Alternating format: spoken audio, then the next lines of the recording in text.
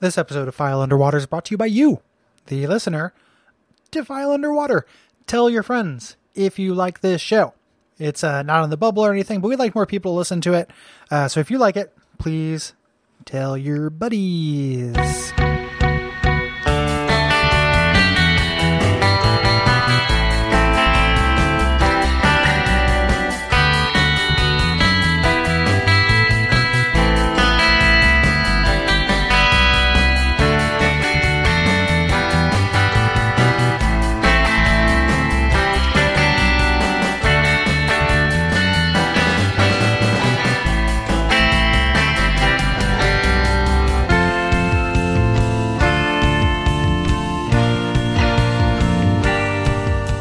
My name is Gary Butterfield. My name is Cole Ross.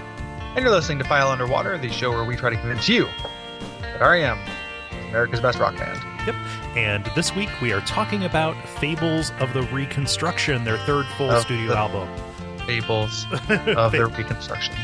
Yeah. Of the Fables of the Reconstruction. Go to 10. Yeah.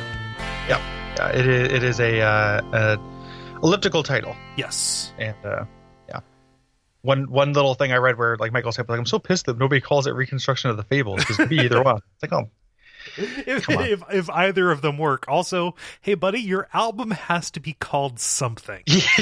Like, think that we don't just have names because of fun aesthetic reasons. Like, it is also because it's handy to be able to reference something by a collection of words that signify it. You know? Yeah. Although it would be pretty funny if this was filed simultaneously under F and R. Oh yeah. Yeah, just there's some record store that did that. Yeah. Like that's 100% a thing. This is the third album, third studio album, difficult third album, et cetera, et cetera. I actually like in revisiting it. I love this record. Yeah, it's really good. It's really going to be a really cool pairing with the next one too, because I think that they have kind of the issues that they do have are very separate. Mm-hmm. Like I think they both have issues. I think that history.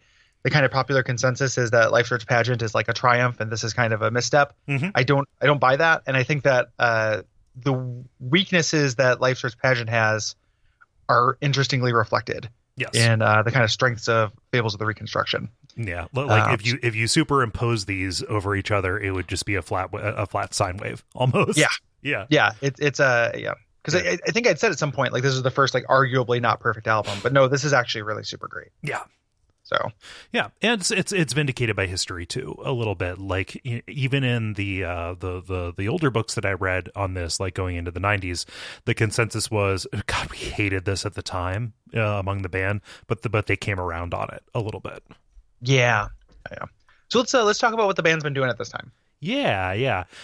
So they probably hated this because producing the album was miserable. They were in this weird situation where they had been touring for basically 4 years at this point. And they had to either put out an album in the spring before college let out, or keep on touring and just wait and put it out in the fall when college is back again, because they're a college radio band. And so they had to crunch this down and record it in these weird, non-ideal circumstances for them. Yeah. I mean, part of that is just the circumstances of the production, and a lot of it, you can't really understate the tour part. Like they have just been literally touring for 4 years. Yeah. And burnout was going to happen. Yeah. They're getting the success, like, around this time, people like they're buying houses. Yep. Like they're getting the houses. They've made it. There's a really cute anecdote in the oral history book about Peter Buck feeling like he made it because he bought a house with a pool, and it being like the ultimate, like, oh, last year I was living in a hallway, and now I have a house with a pool, and that being such a huge deal. They can't live in it though. They're not feeling this reward from this thing. I understand that feeling of the benefits I'm reaping from this are abstract, right? But the toils are really real. Yeah, and I think that's kind of lent to this misery. That's actually like a perfect storm of misery, because that's a big thing. The other thing is they didn't record with people they were used to. Right. Mitch Easter, they outgrew him a little bit, and he was getting pretty busy with his band Let's Active. Yes, which was a rejected title for an Ubisoft game that was going to come out in the 2009 fitness game craze. Is that true? No. It could be. Like it sounded like EA's Let's Active. Like Yeah. I've never heard Let's Active. Have you? Oh. Yeah. I have a double record, like a split record they did with somebody, and it's pretty good. Like it sounds like a guy who would produce early REM. Yeah. It's kind of like jangly rock. It doesn't sound special. Right. It doesn't sound like I get why it's exist in the place it does. Yeah. But it's good. Yeah. It's a similar product or a similar flavor. Yeah. Yeah. And it never really moved or anything. It didn't really have time to. Right. But it's I don't think Let's Active is certainly like a pretty good band. Yeah. Without being great. Yeah. Well, so in the place of Mitch Easter, they kind of had this, they shopped, and they eventually ended up with a producer named John Boyd. They wanted to find somebody who would play up kind of their folkier sound, again, in this weird amorphous folk rock genre. And John Boyd had produced for people like Nick Drake, before Nick Drake became a household name via that one car commercial. Yeah. So they had this kind of folk producer who was there's some contention with that guy. Right. The next two producers, there's a little weird friction with them, and you get this sense of just like bringing in somebody outside the family. It's just like, oh, this guy doesn't really know how REM does this stuff. Yeah. Why are you spending all this time on these mixes? Why are you spending all this time on? And that became a real thing for the next one, but they were kind of into it. Mm-hmm. So when you look at the yin yang part of it, this is when a producer came along and did kind of traditional production stuff, and they're like, whoa, like this sounds fine, leave it alone. The next one, which we'll talk about, is when the producer came in and is like, hey, I'm going to spend 70 years getting this drum sound to sound perfect. And they're like, man, this is awesome. Yep. Like they like total sea change in their personalities, it feels like. Yeah. Between these two records. But this one is when it is still kind of tough. So like history, they're all pretty kind about John Boyd now. Like they like him, they're in favor of him. But there was this kind of sense afterwards where like, hey, we hate that record, and him and John Boyd being like, yeah, that was a real failure. I kind of fucked up. Yeah. Like there was a quote that was something along the lines of, I feel like I served my role as an employee because they met their financial obligations. Yeah. Yeah. It's really, really cold. And it warmed up a little bit later. Yeah. Like there's a part where, they everyone's kind of in history has been like, okay, no, it's not. It's actually pretty good. Mm-hmm. But at the time, like everybody was pretty shitty. Like Bill Berry was like doing interviews where he's like, it sucks. Yeah. Like our new record sucks. He was Leonard Part 6ing it. Yeah, like what? That's so weird. Like you're trying to sell this thing, dog. Like and I don't really get it. Yeah. Like it is different and a little bit, it's gloomier and stuff than their previous records, but it's not like, it's not. I was gonna say it's not Up, but I like Up a lot. It's not as big a departure as Up. Right. Right. Yeah. I mean, it's a dirge, but it's not a death march. Yeah, and it's a little slightly less dirgy than it seems. Initially, like if you listen to it, it's it's not quite as slow paced and dark. Yeah, it has "You Can't Get There From Here" on it. Like, yeah, which is like literally the goofiest thing they've ever done or will ever do. I don't know, man. Yeah, we have radio song that's like in the future. Yeah, you throw in a grenade, like our time's gonna run out, like Shadow of Destiny. Get the radio song. Yeah. But that radio song. Oh, but John Boyd, like when he came in, he listened to Murmur and Reckoning, and he got a little bit intimidated. Like, oh, what can I do? Like, what can I bring to this? Almost is what he said in a couple of quotes. And so it got off to a rocky start just because of expectation. Like the pressure of that difficult third album fell on him as much as it did for anybody else, specifically because of that personnel change. Yeah. Yeah. Which again, kind of a bummer historically, but in retrospect doesn't really matter. Like this is actually the album that in the behind the music for REM is their dark spot other than Bill Berry's aneurysm and quitting. Well, yeah. It's just literally like we had a bummer recording like session. And it does sound like a bummer, but it also kind of sounds like a cool job too. Like it doesn't like the stuff that's a bummer about it. So they were in London in March, which I understand is pretty miserable. Like you have Peter Buck describing, I had to carry my goddamn guitar on a subway, and I had to walk in the rain. Yeah, well, it was like an hour. It sounds like about an hour and a half commute to get there. And he's like, man, I didn't feel like picking up my guitar. I just felt like drinking a beer. I was like, this is a job, I don't want to make I understand creative work takes comfort. and takes, that kind of thing. But at the same time, like, it doesn't, there is this kind of, I think that when in their interviews, they're not really giving enough credit to the fact that, like, this is you lacking normalcy for 4 years more than anything. Yeah. Like, this is the capper on that, but this actual experience of having a 90-minute commute isn't like, people do that, dude. Yep. Like, that's a thing. And Stipe was not, like, he was out doing London Underground shit. Yeah. Like, Stipe is the one who turned out to be okay during all this. And I think that actually shows, because I think one of the things when we start talking about the songs is this is as good as they've gotten lyrically, I think, and maybe as good as they'll get. Like, this might have my favorite lyrics on it, which we'll get to. Like, I really think this is really strong in that respect. Yeah. But yeah, everybody was kind of, and homesickness is a thing, right? Like, even if this is a band that had been on the road literally for 4 years, they had been in familiar areas. A lot of their touring was around, the American South. Right. Yeah. And I think that, that shows in this. Like, there's a song at the end of this that it just aches with wanting to be back home, and it's weird. I don't like, I'm bringing the story to I'm talking about Wendell G. I'm bringing the story to it, but like, you can hear it in the mix and then the performance and the vocal performance in the studio in a way that you can't hear it in the version that is done as a demo back in Athens. Yeah. Yep. And this album has that reputation for being this kind of Southern Gothic kind of thing. Yeah, the Reconstruction being a period after the Civil War, everybody knows that. Yeah, which is another thing that, like, Stipe will deny and say that's not about that.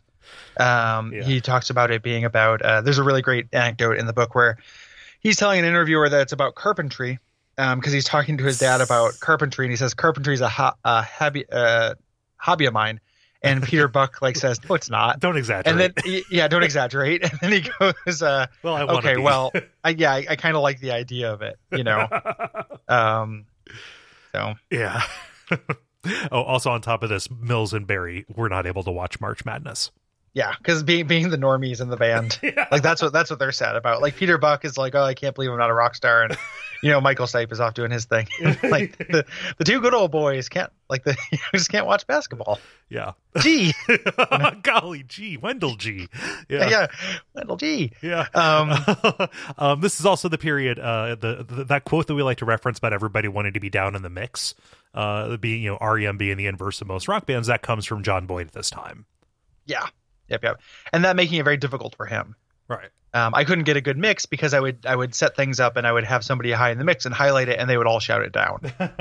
And then you can hear that in the album too. And the album does have, like, a really murky sound. Yeah. Yep. Yeah. And then they, of course, during this time, there's a tour for this. There was a pre-construction tour before they left the States to go record. And then they did a European tour that at least partially in Europe. And the live show that's in the show notes from this is from Germany. Yeah. And is a cracker. To use it's really good. You should. It's my favorite live show that we've posted as a thing so far too. Mm-hmm.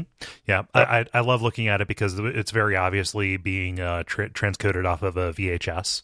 So it has kind of that old timey vibe to it. Old timey being 30 years ago.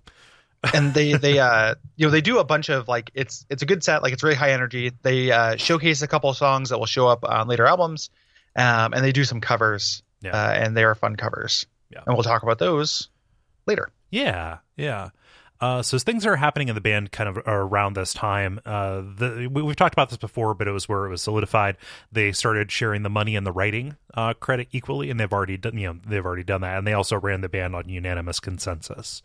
Mm-hmm. As I read about these guys, we laid so much sugar on them in the first episode about the way they run themselves, but just looking at how this creative enterprise worked is fascinating to me. Yeah. As we mentioned, Buck bought that house with a pool. Yep. And Mills and Barry bought classic cars, which you can see in the Can't Get There From Here video. Right. That's their cars. Yep. And Michael Stipe bought a bunch of art. Yep. Because he's Michael Stipe. That's what he does. Yeah.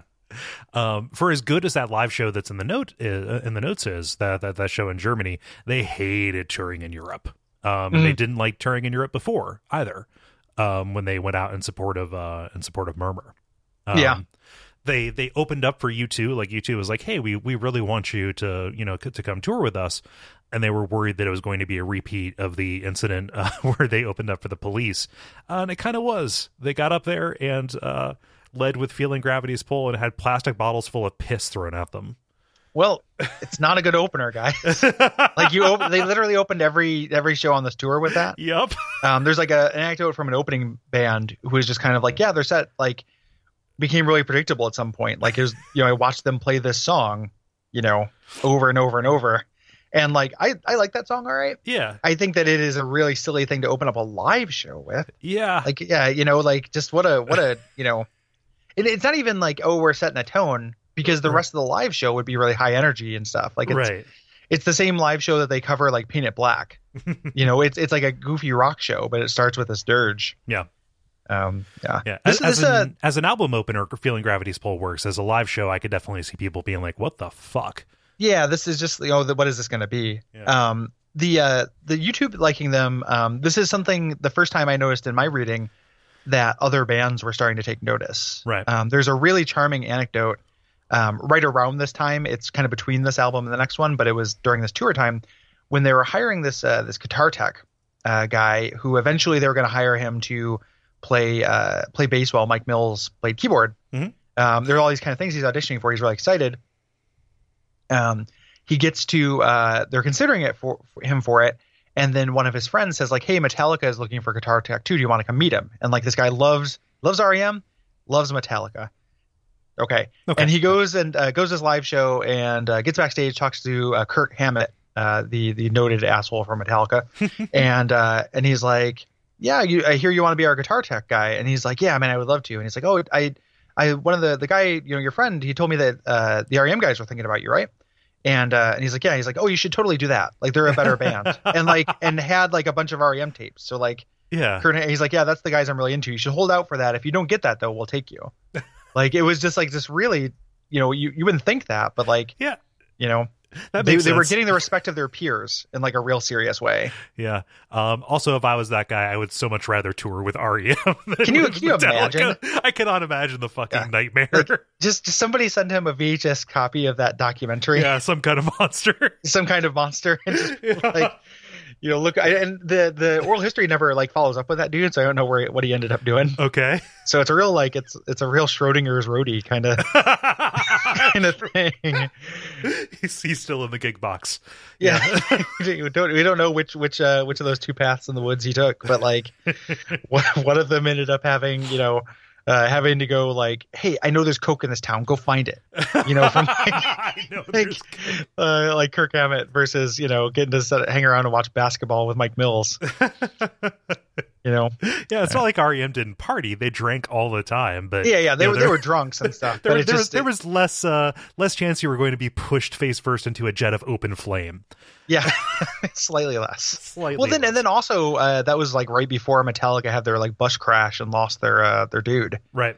I can't remember the name of the guy who died from Metallica, but that was a thing that happened in the 80s. So like it's like a real Final Destination thing. Like if you get a chance, like choose REM because you're less likely to get exploded. You might just get an aneurysm, but like you're not gonna get blown up, But then you're gonna get a farm after that. Like that's the free farm. Yeah. Oh. Yeah. So yeah, there's another fun anecdote again about the live shows. They were in Ottawa, which I understand is in Europe. And somebody shouted "fuck off" while Stipe was singing Moon River, and our buddy Mike Mills, ever the aggressor, had to be restrained, and he shouted, "You come up here and fuck off." That's so good. We had to come up with a word for the like you're angry, so you make a nonsensical comeback. Yeah, because it's so good. No, you fuck. You come up here and fuck off in front of everybody. Yeah, why don't you fuck off all over the stage? It's really good. Yeah. So as they were drunk a lot. Peter Buck was drinking the entire time while playing shows too. A couple times he got really drunk and like threw his guitar off stage and stormed off. He wasn't sleeping during this time either. No. This is rough stuff with them with self-care. Yeah. Especially for Stipe, who at this time was sick all the time and falling over because he was only eating potatoes. Yep. He moved on. from garlic to potatoes. Yep. So we got the Carb King up here, changing his appearance every day, appearing on stage in Glasgow covered in watches with the word dog written on his forehead. Yeah, just being a real weirdo. But he was like sick and not doing well. But I also read stories about him like experiencing Europe culture during this time. Like it's like he's not going to miss the opportunity to go do art fuckery shit in Berlin. So I think as far as the guys in the band, he's probably having the best time of it while still not enjoying the actual tour process. Prospect. Yeah.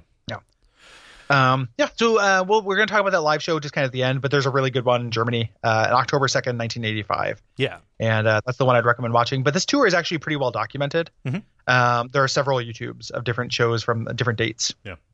And that's the nice part about them kind of getting big like this. There is a lot of kind of professionally produced documentation of these guys as opposed to kind of the wellspring of bootlegs that popped up, in their first couple of years. Yeah, which also still exist too. Like you still get those kind of things as well.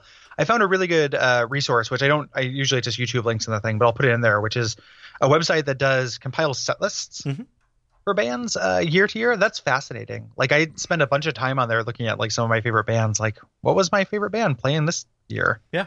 And what covers did this band play? And maybe I can hunt down a YouTube version of them doing it. Mm-hmm. Things like that. Super fun. And finding shows that you've been to. is a real trip. Like it's really, really like surreal to be like, that's how that happens. Yeah. So just like REM does, they named the sides of this album, kind of cleverly. The first side is called A side, and the second side is called Another Side. Yes, pretty cute. Yeah, which I appreciate that. Yep. And let's get into it, or let's talk about the cover for a second. Yeah. I like the cover of this album a lot. I think it reminds me a lot of the Pixies album Bossa Nova. It's got the same kind of color scheme, and stuff to it. And I think there's a really famous like Mars Volta album cover that has a guy's head on a table. I know what you're talking about. That has the same kind of color scheme. It's not like the same imagery, but it kind of reminds me of that palette. Yeah, I love the hand drawn logo at the center of it over the burning book. Yeah. And this is also, I think, the first official one that the first official cover that has photos of the band on it, kind of at the far corners. It's super cool. Like the first side, fables of the in the beginning, and this says REM. On the other side, where it says Reconstruction, there is this kind of wooden block with ears sculpted on it, hanging from a thing. Like it's very bizarre. Yeah. I mean, that's all I got. It's moving into a weird kind of more esoteric looking art than the kind of folk art stuff they had done previous to this. The Howard Fenster stuff. Yeah. Cool. I dig it. Let's get into it. Yeah. Starting with Feeling Gravity's Pull. And like we mentioned before, not a great live opener. I like this as a statement about what the album is going to be, and how it's going to be different than Reckoning. Like the first track always has a higher degree of importance on it, and they wanted this to sound weird. That is the statement that this makes to me. I think it's probably, as far as like bummer opener songs that they get into the habit of doing, I think this is probably my favorite. Yeah. I think one of the things, I think that is the idea, is like this is kind of a mission statement. In re-listening to this album, it is kind of twitchy and weird, but I think it's more a question of like twitchy highs and weird highs more than like kind of a general bass. I think that like the album is more defined by kind of those kind of mid-tempo, middle of the road REM songs. Yeah. And there are more of those than songs like this. So like it does kind of present a thesis for the album that the album doesn't really do. Right. So much, Yeah. It's a cool song. Like it doesn't sound like REM. No, especially in the guitar, like the muted, like like the really like telegraph kind of sound. They're doing harmonics, which is weird for them. Yeah. And there's a string quartet. Yeah. In it, which is really, really kind of awesomely low in the mix until the very end. Yeah. When it comes out, which I really like. It comes out and it repeats the same bar over and over again, and it's really tense as everything kind of fades away and it's replaced with electric hum. Yeah. Yeah. And the when I talk about the lyrics on this album being really good, I think this is the reason why is I think that this is where it hits that balance of like abstract, you know, like feeling kind of meaningless but evocative in you know, kind of a good way. And they're going to go hard against that in the next record, where things will get a little bit more direct. But this is just very like, there are a bunch of lines in this I really like, like, you know, this whole it's hitting a lot of hallmarks that I like a lot. So like this whole repeated thing about it being a Man Ray kind of sky. Yeah. Like that kind of reference. I love dialogue in songs. Like I love when songs take prose structure in the middle of it. It's like somewhere near the end it said, "You can't do this. I said I can too." You know, like I love that kind of thing. Yeah. Yeah, and I love the surreality of this. You know, it's kind of on the nose because they are referencing Man Ray, the photographer. But it is right there. Like this is just landscape and situation. Yeah. Yeah. It's also like, for being one of these kind of drone songs, it manages to be weirdly catchy at points. Oh yeah, like when it breaks into the chorus, it like immediately like shifts over and snaps into like major. And that step up. Yeah. Like part, I think that's really, really catchy and good. You know, and kind of well sung. Like this is a good tune. Yeah. This has a music video to it that I think is really kind of boring but appropriate.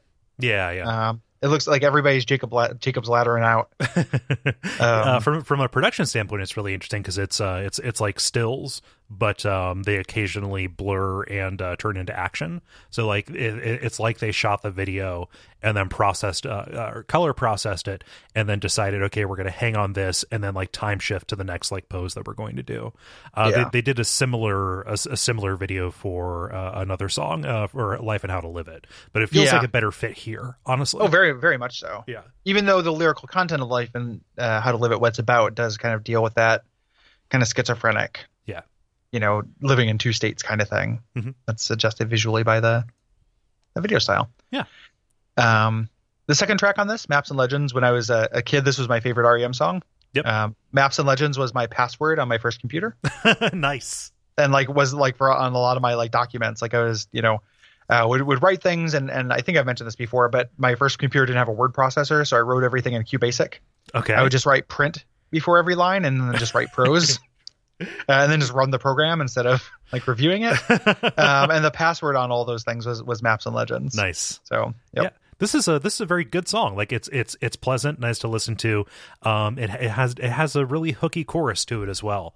And this does something that I love in this era of REM, which is Mike Mills and Bill Berry are singing a different song in the background instead of just doing the harmonies. Yeah. Yep. And this is about, you know, this album, I think I mentioned this in the last episode. Yep. This has a lot of biographies on it of Southern weirdos. So it is kind of like a who's who of weird Southern Gothics. And this has a lot of kind of abstract parts, but there are parts that are directly about Howard Finster. Yes. Specifically, there's this, down the way the road's divided. Paint me the places that you have seen, but those who know what I don't know will refer to the yellow, red, and green. You know, who are just going to see just the kind of colors. Yeah. Of this. Howard Finster being the person who did the art for Reckoning, and also I believe the person who owned the statue garden that they walked around in for the video for Radio Free Europe.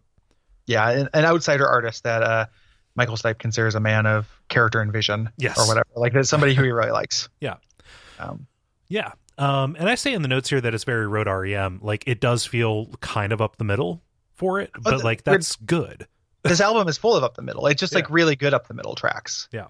You know, so it's like we're getting a lot of like pilgrimage style kind of songs, like these middle ages of you kind of things. Just really good ones though. Yeah. Yeah. And this song is definitely that, where it's just like it's a little slow.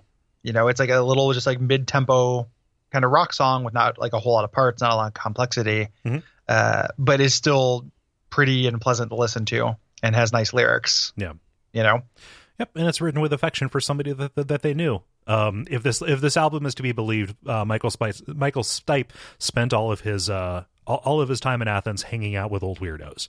I 100 like I think that's true. Yeah. Like I think it's like 100% true. I always like when I was young, I always thought it would be cool to be the person who like makes friends with old people, you know, in this way, probably because I'd read about Michael Stipe doing it. Mm-hmm. And I've never been able to do that. I had, when I worked at the Fred Meyer, when I first moved out here, me and my wife, I was friends with a lady who was like an older checkout lady. Okay. And she was really nice, you know, and at some point she invited us over for dinner, and like we went, and it was a really pleasant, but the culture part of it, I think that for me I would have to be like a Howard Finster person who like somebody who I admired their work or something. Yeah. Because there is just, you do run into a fatigue of someone just not knowing what you're talking about when you reference things. Right. And not, you know, I'm not like a walking Family Guy. Like I don't just make references, but right. You know, if you're just like constantly kind of having to explain things or something like that, it started making me feel really bad. There's something about not sharing an easy and natural shorthand. Yeah. You know, and we had none of that common vocabulary. So like as much as this person was very like sweet and good and like I liked working with them, yeah, it was kind of weird. And it was probably weird for her too, you know, because of us. Like it wasn't like just, you know, she wasn't being weird. Who's this upstart eating my food? Yeah.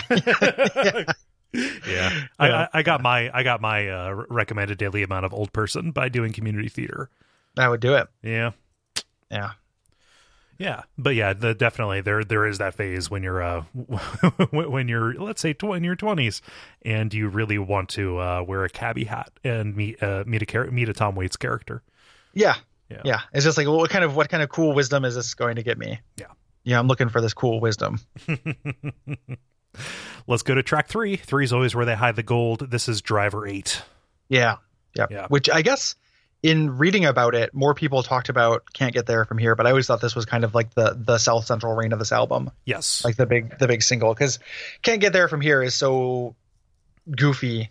Like I kind of like that song, but like, man, it feels like a novelty song to me. It's out of place. It's very out of place, whereas this feels of a piece with the rest of the album, and it feels definitely closer to what they've done before and what they would continue to do. Like this is right right in the wheelhouse. This is an like REM song. Yeah. You know, and they've been working on it. Like this popped up on the tours for Reckoning. Yeah. So yeah, this is great. This is really kind of a riff driven guitar track, and it's this low riff. Yeah, you know, like ain't no money above the fifth fret. Yeah. Or is that a thing, really? I've heard that quote before. Okay. I always liked it because you know, what are you doing, wheedly dealy dealing? You know, Don't give me those solos. No. Give me this down here. And this this riff sounds very very similar to what would take them to number 1 with the One I Love. Right. Yeah. Like this is just playing around with the lower strings of open chords. Yeah. Yep. Yeah, and the actual kind of chord progressions of this are real kind of standard, like major to minor. Yeah.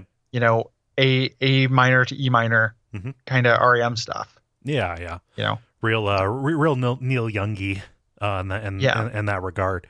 And it's a song about trains. You know, they've done this before, boxcars and such. Yep. You know, and with a video about trains. Yep. As well. Just to get that out of the way. Footage of trains. Very much like a lazy, shitty video about trains. Again, though, like one of the things I like about how this song does lyrics, when it's just kind of hitting all these checkpoints of things that I like. Yeah. Is the like self-referential part that's like something Dan Bayard does all the time, but this he piloted this song in a plane like that one. Mm-hmm. You know, like that kind of like referring to the actual artifact that you're creating. Yeah. At the time is like a real, like something that like hits my buttons real good. Yeah. So it's like, you know, it's just a song about trains, with kind of train lines and kind of the scenic imagery, but there's still those kind of tricks. Like there's a sophistication that he's running into. Yeah. That I like. She's selling faith on the Go Tell crusade. Yeah.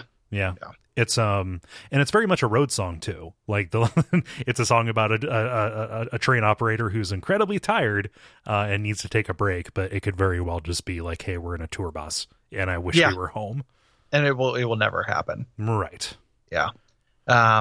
Really, really good song, and a real like representative. Yeah. Of IRS era REM. Yeah, and this is one of the few times where I can be surprised with a harmonica out of nowhere and feel like it fits. But like, that's a train. That's a train whistle. Okay. Yeah, and not want to shoot the player of the harmonica.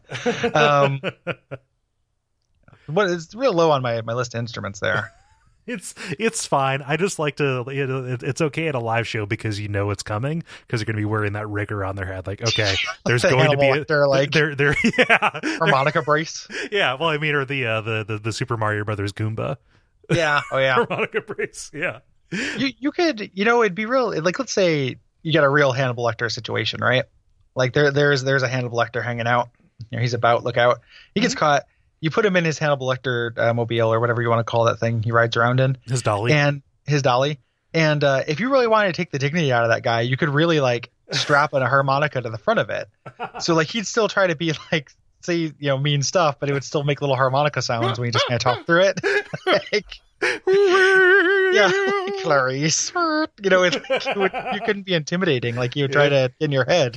Yeah. And all you'd be thinking about is how he's honking on Bobo, The only thing more cruel than that would be affixing kazoos in somebody's nose. Yeah. Yeah. And these are all things we could do to Hannibal Lecter if he was some kind of like furniture slave, Why are we talking about torturing prisoners? Well, he's a pretty bad guy. Cole. Okay. Like, it's borne out. Yeah, he's not. And this is a pretty fun torture, just to be fair. It's fun the torture for everybody. It's the torture that makes him hard to get to psychologically manipulate you. The good kind of. It's hard to establish psychological dominance when you're honking on Bobo. Yeah, you can't. It'd be very they tell you to imagine everyone naked. Like if you're nervous, but like imagine playing a kazoo. Mm-hmm. I would be terrified. Naked on a stage with a kazoo. No. Oh man. Yeah. Not going to do it. I love the story of this next song. Yeah. The kind of background of this is one of my favorite like little background details we've run into. So Life and How to Live It. This was another single off the album. So this is Michael Stipe was friends with another weird Athens old guy who had two apartments in the same building that were side by side. Mm-hmm. And he had a door between them, and he decorated them completely differently, had two closets that had completely different clothes in them, and would spend his life kind of bisected in this way. Yeah. He would like spend some of his time in one house and he'd be like, I'm this person. And then he would spend some of his time in this other, house and be this other person. Yeah. And really fascinating. And when he eventually passed, they found in his closet, he had self-published and written thousands of copies of a book about his life philosophy called Life and How to Live It. Mm-hmm. And never sold it. Never like gave them out, never did anything with them. They weren't found until he died. Yeah. That's fascinating. Yeah. At the time I was talking about this on the Slack board, and I think it was Liam who said like there's a copy of his book on eBay for like $1,000 right now. Oh, really? Something like that. Like it's become like a rare thing. Huh. But what a cool thing. Yeah. Like, and a cool thing that like I do that. Yeah, I'd do that if I bought a 2-unit house. Yeah, I like the idea of having like this kind of place that like I like separation of spaces. Mm-hmm. And it does like there is a personality aspect to that. Like you are shaped kind of by your space. Like if I had an area like this is this half of my apartment just has books in it. Like I'm gonna spend some time reading. I'm gonna go over this. It's decorated this way. It has these kind of snacks and these kind of drinks and like this kind of clothes. And this is where I'm gonna like pursue this. Yeah. Super cool. Like I like that story a lot. Yeah, we should all aspire to that. I think that guy had a point. A man of clear vision and purpose. Yes. Yeah. I like this. I like this song. It opens up with this kind of jangly guitar intro. It's not really jangly. It's very like clear. Mm-hmm. I don't quite know how to put it. It reminds me of something that would show up on like a Sonic Youth song. Yeah, it's real clean. Yeah. Yeah. And kind of just hits the ground running. Like this is, pretty fast paced, for this album. And again, though, is a little bit like one of those middle of the road REM songs. Mm-hmm. There's nothing specifically super special about this. It's just kind of like a good song. Yeah. Like there are chords that sound good together, and lyrics that sound good, and melodies that are good. Yeah. So Stipe's vocals on this album, and then especially in the next one. Again, it's strange how we're doing these in pairs like this. He's really pushing himself. It sounds like he's really like squeaking in this. Yeah. He's like struggling to get some of this stuff out. He's up really at the upper end of his register. Yeah. You know, and you can hear it too, like the chorus, like Carpenter, that like it is really like up there. Yeah. Yeah, good song. Yeah. So I've listened to two versions of all these songs, if you don't count the demos. But on Apple Music, there's the regular mix that came out. When this album came out, then there's a remaster that was done in the early 90s, I think, and that's where you get kind of all the deluxe tracks on top of it. For some reason, the remaster mix on this just buries all the cool parts of it. Like it's a weird thing where like I would say go back and listen to the original. Yeah. And that doesn't happen very often with music. No. Like you see that with movies, you know, like nobody wants to watch the Star Wars where George Lucas fucked with it. But like with music, usually the latest version of something is the best. Mm-hmm. But yeah, not the case here. Yeah. Yeah. I love how the title never comes in until the last line. Yes. This, like the way the song kind of ends, like everything runs out of steam at the same time. You know, with him kind of like, like literally, you know, the last syllable of the lyrics is with the last note. Yep. You know, and it's, you know, prior to this, you know, the lyrics, he talks about like running out into the street to tell what he's hidden, you know, which is obviously this cache of books, you know, and then, you know, listen to the holler. If I write a book, it will be called Life and How to Live It, you know? Yeah. So. And I like that. I like when a song ends abruptly as opposed to petering out or fading out, you know? Yep. Yeah. Old Man Kenzie. I like this song a lot, Gary. This is one where I don't like it except for the lyrics elevate it for me. Okay. You know, it's but this is the next like dark, you know, beautiful twisted fantasy song. You know, this is another when people say this album is dark. Yeah, they're referring to this and feeling Gravity's Pull. Yeah, this is part of what they're talking about. Yeah, I just love how grim the entire thing sounds. You have Stipe kind of doing this kind of constant breathless high singing over top of this really sleazy bass, telling a story about a really like shitty character. It's written by this guy, so it's one of the very few songs that R.E.M. did that is co-written by somebody else. This is Jerry Ayers, who also wrote Wind Out with them, I think. Yeah. And Jerry Ayers was this guy who's like this old scenester, used to hang out in Andy Warhol's factory, but ended up in Athens. Older than everybody, but everybody likes him. Interesting dude. And they wrote this song about this guy who is this kind of, you know, again, weirdo guy in town. He used to kidnap people's dogs and hold them for ransom. Yeah. Or return them for the reward. You know, after people had put up these reward posters. Yeah. Which is, you know, one of the scummier things you can think to do. Yeah. And and that was how he paid for all of his booze. Yeah. Just like an old drunk. Yeah. Old shitty drunk. Yeah, it, you know, starts off with this bass, as we mentioned. The guitar is this kind of like doing these kind of like loose riffs over everything. The song doesn't have so much in the way of like parts. You know, it is kind of weirdly like a block. Yeah, it's a drone is what it is. Like it repeats. It's like one big verse and then it has an outro. But like it'll say it's all punctuated by, you know, it's my folly. Talks about drinking up and then says he wants to do something, but first he has to learn how to do this other thing on top of it. And then it just repeats that loop over and over again. Yeah, and which happens 3 times. It's like three kind of paragraphs. Yeah. Things which like again like lyrically I really like this. I like that repetition a lot. Yeah. You know, and the person is kind of, you know, this being kind of written in this third person, you know, kind of state, while still having an authorial voice that pops in. Yep. You know, where, you know, the author or the perspective that's being written from will kind of hold themselves accountable for things kind of partway through it. Yeah. You know, like, so he's talking about this other character, but then he also is a character in the song. So it has that kind of prose sense to it. Yeah. That I really like. Yeah. It's very clearly not written by Stipe because it is directly a story about a person, as opposed to being kind of oblique and elliptical in its approach to its subject matter. Yeah. You know, like this is a story. Like, you know, when he went out, I was like, yeah, it's a Southern tradition and we adhere to the old ways. We tell stories, we spin yarns. Like, okay, well, yeah. I think it's co-written. I think that Stipe did have something to do with it. I don't think it's entirely Ayers. Okay. Is that, I don't know if that's supported by in the things that I read, it was like, oh, this is notable for being a song that was at least lyrically written by somebody else. Yeah, I could be wrong about that. Yeah, I don't know. Yeah, I'm sure Stipe put his own English on it. Yeah, like I do like it. It's just musically it is harder for me to get down with. Yeah, I think, but I actually like that kind of like weird. Repetitive nature of the lyric, the cyclical part of it. I think I'm just more tolerant of something that leans on atmosphere as heavily as this one does. That's probably true. Yeah, just differences in taste. Mm-hmm. Yeah, that's the end of the first side. Yeah, you flip it over and you get "Can't Get There From Here."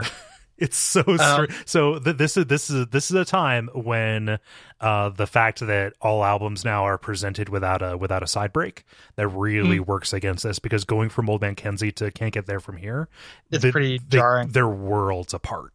Yeah, pretty jarring. And this is like, they were listening to like a lot of kind of funk and soul at the time. Yeah, that musicians do that. They only musicians listen to funk and soul. Yeah, only musicians will get this. Music, like people who are professional musicians tend to have like an appreciation for a wide degree of musicality. Mm-hmm. Whereas like it's kind of a cliche where like a lot of people I like all music except for rap and country. Like people will say things like that, which is we talked about that to death. It's like an ignorant statement, but when you run into musicians, like a lot of times it's like, no, I love old country records, I love old blues records, I love all that. I think there is a level of that's what I was trying to get at. That's what I meant. Mm-hmm. So they were listening to a lot of that stuff. They were kind of inspired by it and kind of decided to take like a take at it, kind of a run at it. And it's like a weird novelty song.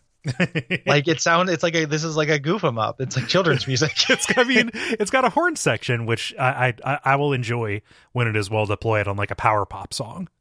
Like that can work pretty well. I feel like they're approaching it from two different directions, and even though this is a fun and good song, like melodically, I don't think stylistically it meets in the middle whatsoever. No, it's really jarring and weird.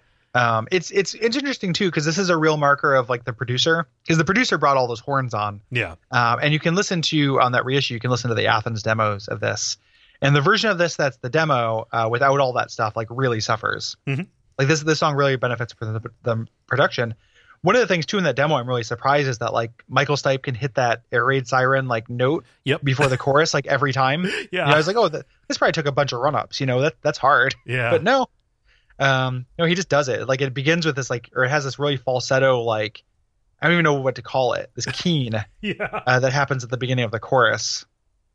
Yep. I don't know how to phrase that either. It is really strange. And like, he's doing like all these different voices too. It's like a fucking Isaac Brock performance. Almost. He sings in a lot of different registers during it. Like he opens up like it's like this with this Elvis swagger, when the world is a monster. Yeah. It's really, it's his Elvis impersonation, and then kind of becomes medium, and then gets this like falsetto, and then gets to the chorus, which is kind of normal. Like it is, it's all over the place. Yeah. The chorus is fun. I like the chorus is real fun. Yeah, I mean, so I like the chorus, and like if there's anything that redeems that is redeeming about this, whenever they step out of their comfort zone, it almost always feels like it is being led by the rhythm section. So that can lead to a bummer from the drummer, or it can lead to this where like Mike Mills is having the time of his life on the bass. Yeah, which is just like let him tucker himself out. The bass and horns and drums on this are really great. The guitar I think is pretty forgettable and dumb. Yeah, well, it just like it's just that like let's just throw a wah, just a couple of wah chords in there so people remember that Peter Buck exists. Yeah, like Peter, it feels like he didn't know what he was doing, right? During this, it's so goofy, even down to like the lyrical content. Yeah, where it's like self-referential. There are lots of little spoken parts. Mm-hmm. To it, and even down to the lyrics, where he's again, it's about this kind of southern place, like this this thing he talks about, if you this town called Philomath, actual town, with a real small town. One of the really because REM is a funny band. One of the things in an interview I saw a quote where like Peter Buck was like, yeah, they once had a post office, like as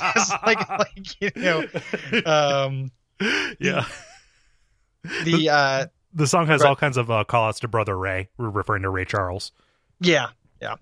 These different kind of call outs to the different people. He throws in. I didn't notice this until I listened to the B-side second things we're going to talk about. But he throws this line about throw your trolls out the door, which we're going to talk about in one of the outtakes for this, a song where that came from, which it's like the dumbest line in that song. And it's like, why'd you have to include, like, that's not that good of a line to like make sure that baby gets in here, buddy. Right. You know? It's real goofy. And this all comes through with the video too, where the video is like a monkey's video. It opens with him fast forward running towards hay bales and jumping over them. Like, it's like, what is this? What am I watching? Who is this for? Yeah. And it turns out the real purpose of the video was for Mills and Barry to show off their cars. Like they're going to a drive-in. And like they're just the worst like green screening and chroma keying, as like they're not just watching the movie, but like they're experiencing different dimensions outside their car as they eat popcorn. Mm-hmm. It's extremely silly. Like, let's have these guys like in silhouettes walk with these weird masks and step. Here's Stipe dancing with a saxophone. Like, it's just like it is one of the goofiest things that they'll do. Yeah. Or ever done. So noteworthy for dorks. One of the things that's noteworthy about it is it starts showing his lyrics, which at the time it's really hard in retrospect to understand exactly how big like the mysticism angle of like Stipe's lyrics really were. Yeah. Since it was a selling point for like the first couple albums, or kind of like a discussion point. Everything I read pointed out how noteworthy it was to have some lyrics. Well, and they did it as a Central Rain too, a little bit, but they did it as a fuck you a little bit. Like, just they hated doing videos, except they seem to have fun with this one. But like on the next album, when we talk about Fall on Me, like they're just kind of like, we hate video. We have nothing but contempt for this. You fuckers want a lyric sheet? Well, we'll give you a lyric sheet, and then let's just flash the lyrics up one at a time. Yeah. Yep. Green Grow the Rushes is it's political. And it is the first of kind of this trilogy across the next 3 albums of songs about things that America was doing in Central America. Yeah, kind of migrant workers and stuff. This was part of a weird pact that Michael Stipe made with Natalie Merchant. Yeah. To write more songs about this subject. So there are 10,000 Maniacs songs that are also part of her version of the the Tontine. Yep. That you can listen to, which is kind of fun. Yeah. I listened to some old 10,000 Maniacs recently because I liked that band a lot when I was younger. Mm-hmm. But just their newer stuff, I listened to some of the 80s stuff, and it's pretty good. Yeah. No. This is a real middle of the road REM, but I like this song a lot actually. Yeah. The chords that are in this are chords that I'm weak to. Okay. Like D's, A's, F sharp minors, and E's kind of put together just does it for me. Yeah. Those 4 chords. And I think the structure of this song is really interesting. It doesn't go into the chorus when you expect it to every time. It does this kind of will kind of reset upon itself when I don't expect that to happen. When I expect it to go into the Green Grow the Rushes section. Yeah. It's very soft. It's kind of a reprise or another approach to the 7 Chinese Brothers. Let's just have this high E string, high B string riff that we have going on, this very high descending guitar that will go throughout the entire thing. That is built around for that particular part. And then it is this kind of mamas and papas call and repeat harmony over the actual verses themselves. Yeah. This is we'll talk about those songs when they come up. That trilogy. There's one on the next album as well. Next 2 albums. Yeah. Each album gets one. Yeah. There's a famous line. We would be remiss if we didn't say it. It's actually pretty good. Amber Waves of Gain. Yeah. Yep. It's a little bit. I think this is a little bit subtler of a cue than he will get into in the next record. Yes. My biggest problem with Life's Rich Pageant is it is too direct. Mm-hmm. Lyrically, and this is dealing with the same themes, but it's a little bit better. It's a little bit obfuscated. Yeah, just a little bit. It's still a little direct, but it feels a little less, eye rolly than some of the stuff that shows up on there. Yeah. This is also based on, there's an old folk song called Green Grow the Rushes, which I have not heard, but shows up when you kind of search this. So that's kind of it's not the same song, but probably a thing that Stipe heard. It's an homage. Yeah. That little like low bass, that little low guitar riff that goes into the kind of second chord of the verse parts of this. The walk up. Ding, ding, ding, ding. Yeah, I like really like that. Like the relationship between those two chords is very good. I think. Yeah. And I don't know. So you don't play guitar. That is an incredibly fun key to play in, specifically because there is so much happening on the bottom three. I believe it. Yeah. Kohoutek. I'm going to be very curious to hear if you like this. I like Kohoutek. I really don't. It's a lyric thing for me. Okay. Again, it has that weird third, lyric tricks, messing with structure and perspective and stuff. Like the third person referring yourself in the third person kind of thing. There's like the whole like Michael built a bridge, Michael tore it down. Yeah. Kind of thing. It's a real it's a relationship song. Yeah. It's a love song. But I like that lyric a lot.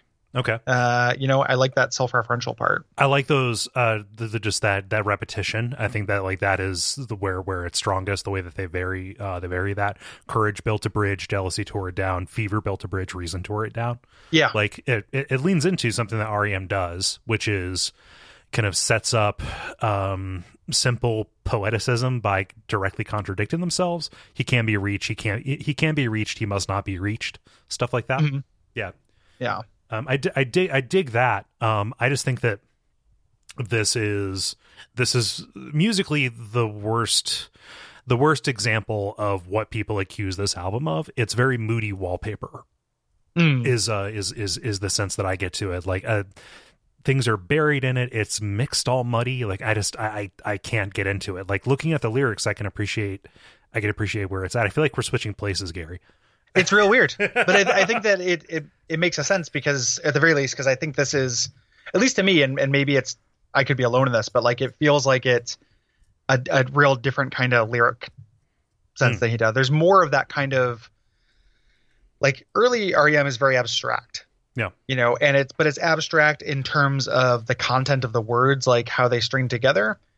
This is the first album where they start being those kind of like messing with syntax and messing with perspective and kind of prose styles and stuff. And that's something that I appreciate, like in all of my lyricists, like all my favorite lyricists do that. And maybe I'm picking up on it so hard because he doesn't do it in other albums really. Yeah. Like this doesn't feel like something he adds to his quiver so much. This happens sometimes, but the next album is going to really, really change gears on that. Yeah. So this is kind of when he's doing this thing that, I really, really love when like David Bowie does it or Dan Bayard does it or something like that. Yeah. Yeah. It's also a rarity, and this can work for or against it, which is this is a love song. It's about a relationship. He's, Kohoutek is a comet that showed up over the South. He's using that as kind of a metaphor for the way the relationship came and went. They don't do that very much. They don't have songs that are as directly about relationships as this one is. Yeah. I also the lyrics that I'm reading have this is different, but I really like the kind of transition into the chorus, at least my headcanon version of it, where he says, it sounds like he's saying like you left me high, and then he holds high, and the high or I thought he was saying I'm not Kohoutek. So the lyrics I'm reading say something different than that, but that's always how I interpreted it. So taking that like transitioning that high into I'm, using the same word kind of thing. I always really liked that as well. Which again, who knows if it's doing it? But I take any lyrics listings before reveal with a grain of salt. Yeah, very much so.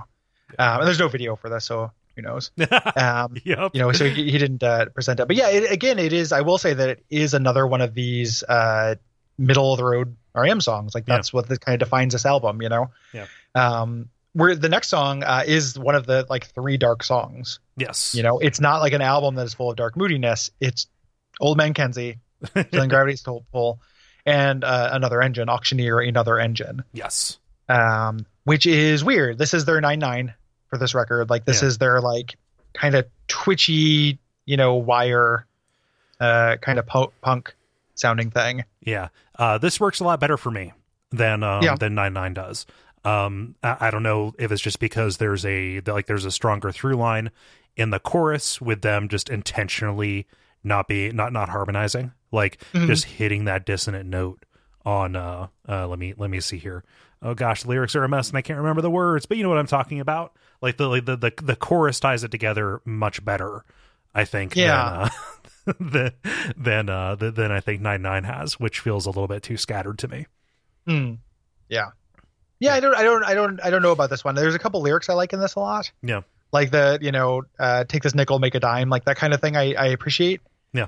Quite a bit. But the kind of like listen to the bargain hauler part, like there's a couple too many repetitions of something that I think is too static in this for me. And it's kind of got that speak singing kind of part during the part of it, the another engine part. Yeah. Another, he's just kind of like saying it over and over.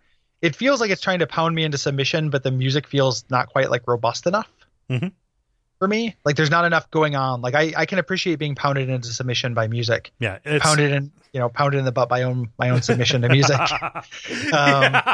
But it's like a weird, like it's a little too skeletal for that. Yeah. It's very sparse. Yeah. Yeah. This doesn't work for me so much. Like I don't hate it. There's no songs on this album I hate. Right. But this does not work for me very strongly. It's not too bad. I like it about as much as I like 9/9, but I don't think I was as cool as 9/9 as you were. Yeah. While still not liking it very much, but I don't hate that song either. Yeah. Meh. Yeah, a little bit. I kind of wish they would have committed to the nothing ringing out on the post chorus guitar. It feels like they retreated to having a traditional guitar line in this, almost out of fear. Like, okay, it needs to happen somewhere, so let's just put it here before we get into the weird stuff again. Yeah, I mean, there's a solo. Yeah. In it, that happens. It's I guess this would, if you take this with Can't Get There From Here, it makes this kind of weird through line of maybe a lack of kind of versatility on Buck's part. Yeah. Which is something he'll get better at, I think. But I could accept that read that early on he's maybe not great at going outside his comfort zone. Yeah. Well, and this is before he really started playing around with different instruments too. That's true. Yeah. So the next one here, Good Advices. This song just lies there. This song is a puddle. Yeah. It's real middle of the road REM. That I like the lyrics of. Wow. I don't like the lyrics very much. No, I don't know. It's just a bunch of maxims. It is a bunch of issues of maxim in a garage waiting to be set on fire. Yeah. I don't know. This is, to me, I think maybe what I'm picking up on here in liking this is that when I talk about like the directness and indirectness contrasting, okay, really well. Like there's not very much indirectness in this song, but the album has been really good about not being this forward. Other than like Kohoutek, which still has kind of some obfuscation. And then this kind of just like series of declarative statements. Yeah. As a thing, like kind of works for me. It's I think this is too slow paced. Yep. Like I said, this is not my favorite song of the album. Like I think this is pretty middling. Defend yourself. Defend why you do not hate this as much as I do. Yeah, I can't bring myself to hate it. Like I think this album has a really good batting average. Like there's nothing on this I dislike as much as I dislike the Raga from the last album. Yeah. Like there's nothing I want to skip through. Yeah. I think that this does, and this is something we're going to see in Life's Rich Pageant as well. And it's kind of weird for me because all the reading I'm doing really complements them on this. I think that like REM in this middle period of albums, and this definitely goes true for Document, is not doing a very good job with sequencing. No, these records. Like this is Auctioneer is kind of a wake up thing, but this second side. Is pretty sleepy. Yep. On this record, even when it's good. Like I love Green Grove the Rushes. I like Wendell G a lot. This is a pretty sleepy side of the record. There isn't anything that like sound, even Another Engine, which is, you thought REM couldn't rock. Like it's not, it's too, it's not dynamic enough to be like awake as something like Driver 8 is. Yeah. They should have taken some of the spine from the first part of the album and then like redistributed it. And that's going to be such a thing on the next record. Yeah. Like, which is so top heavy. You know, so it is like, I mean, like a puddle is a pretty good way to put it. I just, you know, it's an average middle of the road REM song. It's just like, this is like a B minus. Well, when I say it's lazy, I'm not talking about the effort that was put into it, because, you know, it's very well produced, all that stuff. It rises to their standard. It is lazy in its pacing. It is lazy and languid in a way that in a way that the rest of the album hasn't conditioned me for. Yeah.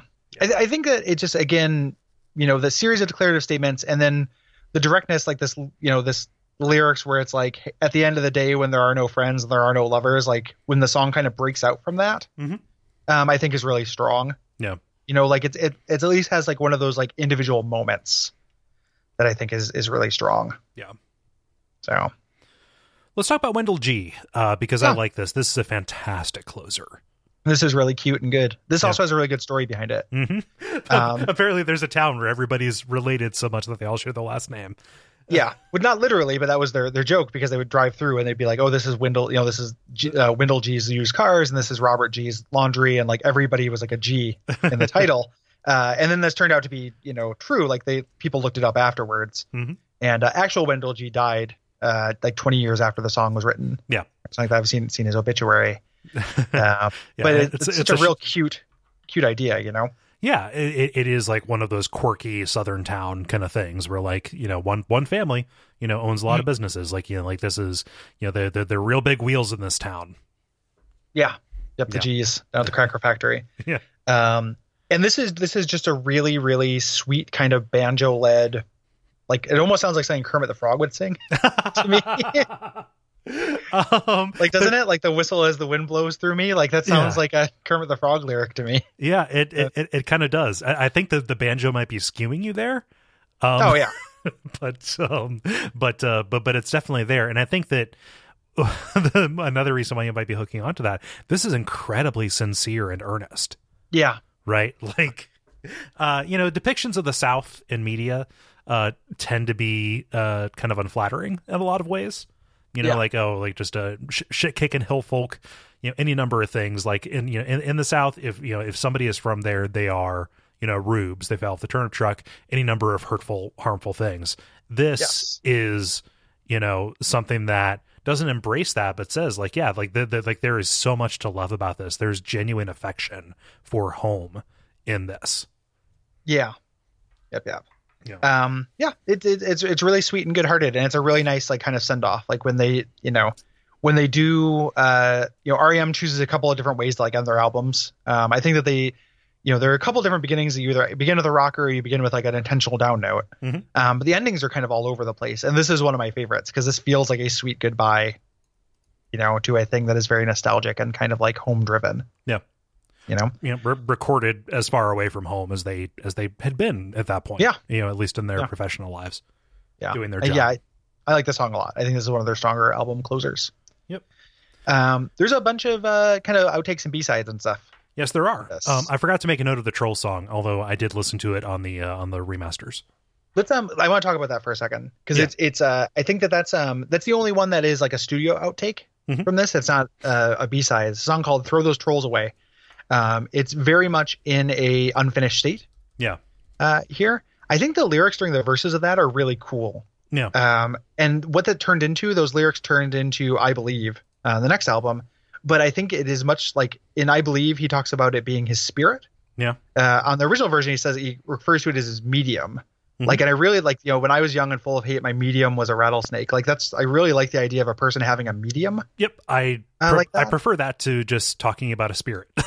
Yeah, like very much so. And like, I think that, and then it's got that whole, like, you know, when I was young and the wind would move and I would move and I was young because my medium was a parachute, like this whole like thing, it's like really kind of good. I think the verses of that song are good. And then the chorus is the dumbest thing this band has ever fucking done. Yep. Don't be a loser. Throw those trolls away. Like, it's so fucking stupid. I don't understand. Like, don't be a loser. Like, what is it? It's like from the soundtrack of Revenge of the Nerds or something. Like, throw those trolls away. Yeah. Dun, dun. Like, it is so hard. It is so hard to look past that.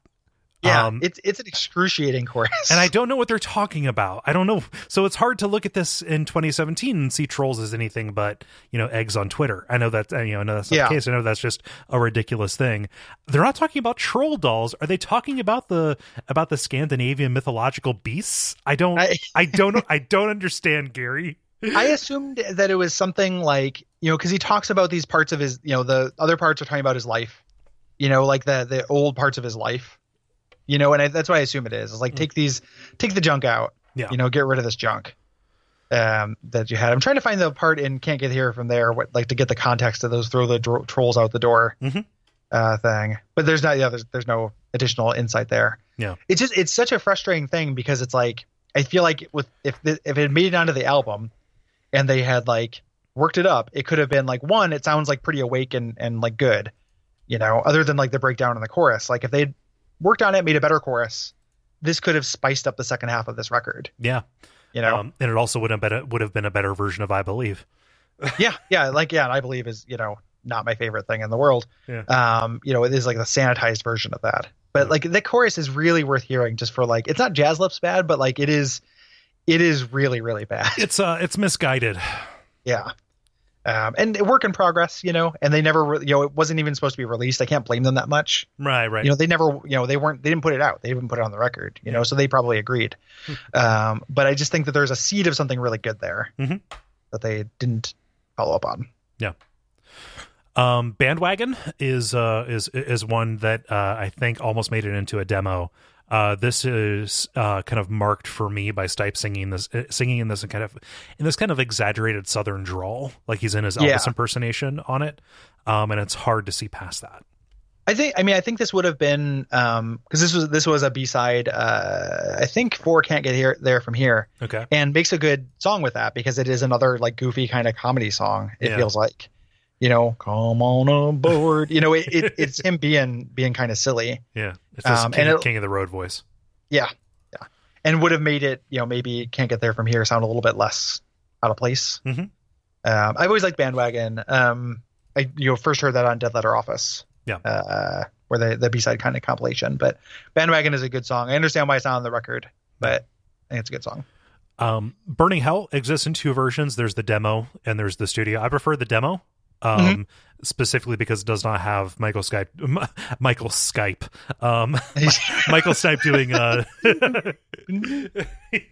Stipe is improving your experience. Improving your Stipe experience. No. But because it doesn't have Stipe doing David Lee Roth screams over it. Yeah. But this again is a novelty song. Yes. It is such a, even down to the lyrics, hey baby, if you got the picnic, I got the ants. It is them being super silly. Yeah. The Ages of You finally made it onto a B-side. And Burning Down. We talk about how Ages of You never got its due. It's the song we've talked about most. And we'll continue to. That's not true. This is actually the last appearance of Ages of You now that's shown up on a thing. But both those finally ended up on B-sides. That and Burning Down. After being studio demoed 1,000 times. Yeah.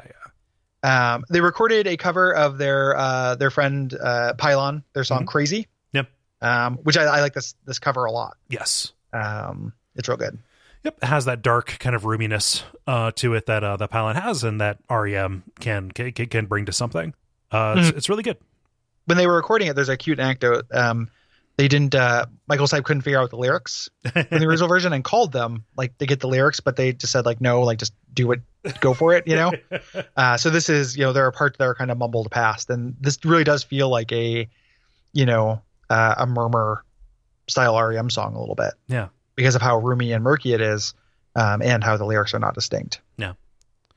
There's also, and we'll talk about the song more, but they also demoed Hyena.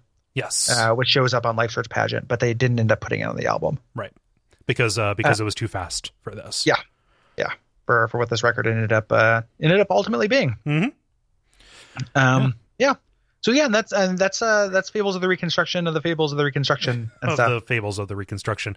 Do we want to do favorites and least favorites? Yeah. Yeah. Just kind of in wrapping up, like I said, I ended up kind of reminding myself this was my favorite REM album for a long time. And that's not ridiculous. No. I think it's really, really good. you have to have a tolerance and appreciation for those MOR, REM songs. Yes. MOR being middle of the road. Yeah. Yeah. Like those kind of just like, this is an REM song. It's kind of mid tempo. It's going to do the same kind of chords that they do a lot. Same kind of vocal melodies, the same kind of like transitions. Yeah. It's a weird album for me. I've kind of always enjoyed it again because, you've heard me talk on previous episodes how I love dark REM when they're willing to kind of lean into, again, just kind of like lean into the more violent side or lean into some of the more unseemly kind of things. That said, outside of Driver 8, which is a song that I listen to a lot, it's hard to actually like make a poll, like make a poll and say, hey, here are like the 3 or 4 songs off of this that I will listen to kind of out of context. Like a lot of my REM listening was when I was like in middle school and high school, right after I got like a CD burner and like I pulled down and made my own like mixes and stuff. But this is kind of always has songs that I don't listen to outside of the context of just listening to the entire album straight. Yeah. I mean, I will pull some things from it, like Driver 8 is obvious. I love that song. But there are some of those MOR kind of songs I really love. Like I really love Green Grow the Rushes. Yeah. I think that's probably like my dark horse favorite on this album. Driver 8's probably my favorite, but disqualifying that the same way we disqualified Harbor Coat. Right. I love Green Grow the Rushes. I think that song is really melodically strong and fun to sing along with and good. Not lyrically my favorite, but like, very melodically strong. For me, this album is kind of defined by, rather than its kind of cohesiveness, but there are things that like the weird dark REM stuff on this album I will skip.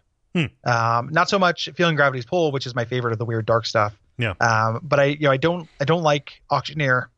I think I like just straight up like really don't like that song. And then Old Man Kenzie, which I like, I'm not always in the mood for. Yeah. It is not melodically appealing in a way that like gets me kind of moving or singing along in a way that I want to. Yeah. I guess. It's good. Like I think that song's good, but it's not. So for me, that kind of middle of the road REM, standard ass REM song, that is the strength of this album, is kind of what I'm going to it for. Yeah. Yeah. And some of the things that stand out, I like a little less because of that, which is weird because usually it's the opposite, but right. But yeah, I mean, like this is still in the Reckoning, the Reckoning style breadbasket. Like, a lot of the great stuff that sticks out from this is stuff that probably was devised during that time of just incredible creative fertility, Yeah. Yeah. I think Maps and Legends is kind of a runner up for me in terms of just really, really liking it. On that, for a favorite, it would have to be somewhere between. So the 2 contenders would be Feeling Gravity's Pull and Old Man Kenzie. I'm gonna go with Feeling Gravity's Pull just because of how off the wall it is. I love the lyrics in it. I love the surreality, the arrangement, and the production. You're not gonna. It feels so unlike anything else, and it feels like it definitely is emblematic of this album to me. Even if like we've discussed, it only represents a small portion of it. And for a least favorite, I've got to go with Good Advices. Oh yeah, not going for Cahotek, eh? No, I can. Cahotek has lyrics. Working in its favor. It also has the organ, and it's moody enough to make it like not a skip. Good Advices, I just don't think there's an awful lot to recommend it. Yeah, I mean, I like in no world do I think Good Advices. Like I would have rather had a polished up version of Throw Those Trolls Away. Yeah. Instead of that, or even Hyena or something. Something that made this a little bit more awake, or Bandwagon in the place of that. Even if I do like that song. Yeah. Yeah, and Feeling Gravity's Pull out of the weird ones, I think is my favorite. Yeah, on here for sure. Yeah, good, real good album. Yep. I like it a lot. It was a lot of fun to go back and listen to. Yeah, I've been listening to it like pretty much nonstop. It's been nice because I'm home during the day a lot of the time, and so I can play music loud because my downstairs neighbor isn't there. So like picture me like sitting in my living room with this blasting over like surround sound. Yeah. The album works real well for that. I've been listening to this and Life's First Pageant in the shower a lot. And it kind of, with Life's First Pageant, it kind of works out a little bit better because that album starts so much better than it ends. So that's most of what I've been listening to. But I'm looking forward to talking about that, which we're going to do right now in real time, but in 2 weeks for you guys. We should talk a little bit about how we're going to do the feedback episode. Yes. To give people some time. I mean, this is getting out way in front of it, but just so you guys know, if you guys, we've been trying to, we like feedback's a big part of the network. We want people to be able to tell us what they think about the stuff we talk about. So we are going to record a version of our Dead Letter Office episode will be your letters and your deaths. Oh no. So since we've already talked about those B-sides, we're not going to talk about the albums that are actually, or the songs that are actually on Dead Letter Office, unless there's anything that we miss. But we're going to do a clearinghouse episode where we kind of take stock, talk about any songs we missed, and then also read kind of your thoughts on what we've done so far. Yeah. So if you want to write in for that, you can go to duckfeed.tv/contact, or there's a contact tab on fileunderwater.net where you can send those in. We're looking for anything and everything. It doesn't just have to be about the songs that we have spoken about so far, or the albums we've spoken about so far. Tell us your favorite REM song and why. Tell us about things like that, because we don't know how many of those we're going to do. Right. Like that. This could literally be the time we do it. So, and we might do another one near the end. Yeah. But this isn't going to be frequent, as you can tell by the fact that it's showing up as the 6th episode of the show. Or 7th episode of the show. So hit us up with that stuff. Mm-hmm. Yeah. Something that's going to be very important. So we really enjoy doing this show. We're going to continue until the very end, just because we're very passionate about this. Not a lot of people listen to it. So we usually make this call for people to help spread the word. We never pay to advertise anything. We rarely have done that in the past. Probably not going to do it for this show. If you have friends, if you know people who like podcasts, like REM, please help spread the word so we can grow this one a little bit. Yeah. Yeah. So this is the would be like an SOS if we were more mercenary. Yeah. Would be a save our show kind of situation. Right. Fundraiser thing, but we like doing it, and it's been such a joy to go back and literally discover new songs from one of my favorite bands. That we're not going to stop doing it. Right. But we would love it if more people listen to it. And we understand it's a niche. It's not only is it just a music show, it's a music show about one specific band on a network that's primarily about video games. Right. So we get it. But if you like the show, now is the time to rate and review it and tell people about it. Yeah. Yeah. We're happy to file this one under a passion project or a vanity project. But it's more fun when there's more of you here. Yeah. Yeah. It would be great to have more people to talk to about this stuff. So please do so. The other thing you can do, if you want to kind of support, the reason why we're able to take time making a show that not a lot of people listen to is because we are supported by Patreon, by our patrons. So if you go to patreon.com/duckfeedtv, you can, if you don't already support us, you can choose to give us a few bucks a month, get into our Slack channel, get early episodes, things like that. That's super important. Yeah. I feel like everybody who's listening to this probably listens to our other shows. I think so. Yeah. Yeah. So there's probably not, those other things. Yes. So I guess really your call to action is just get some friends. Yep. Bring them along. Not in general, but bring them to us. Yes. Get us some friends. Action, get us some friends. A fucking loser. That's not, get popular. Dingus. That's not what I mean. I just mean get us some friends. Yes. Bring some friends. We're the dinguses here. Yeah. Yep. Yeah. Indeed, we are the dinguses here. Yep. But if you're hearing this, thank you so much for listening. Thank you so much for being with us, and stick around next time for Life's Rich Pageant. Yes. And until next time, it is the end of the show as we know it. And we feel fine.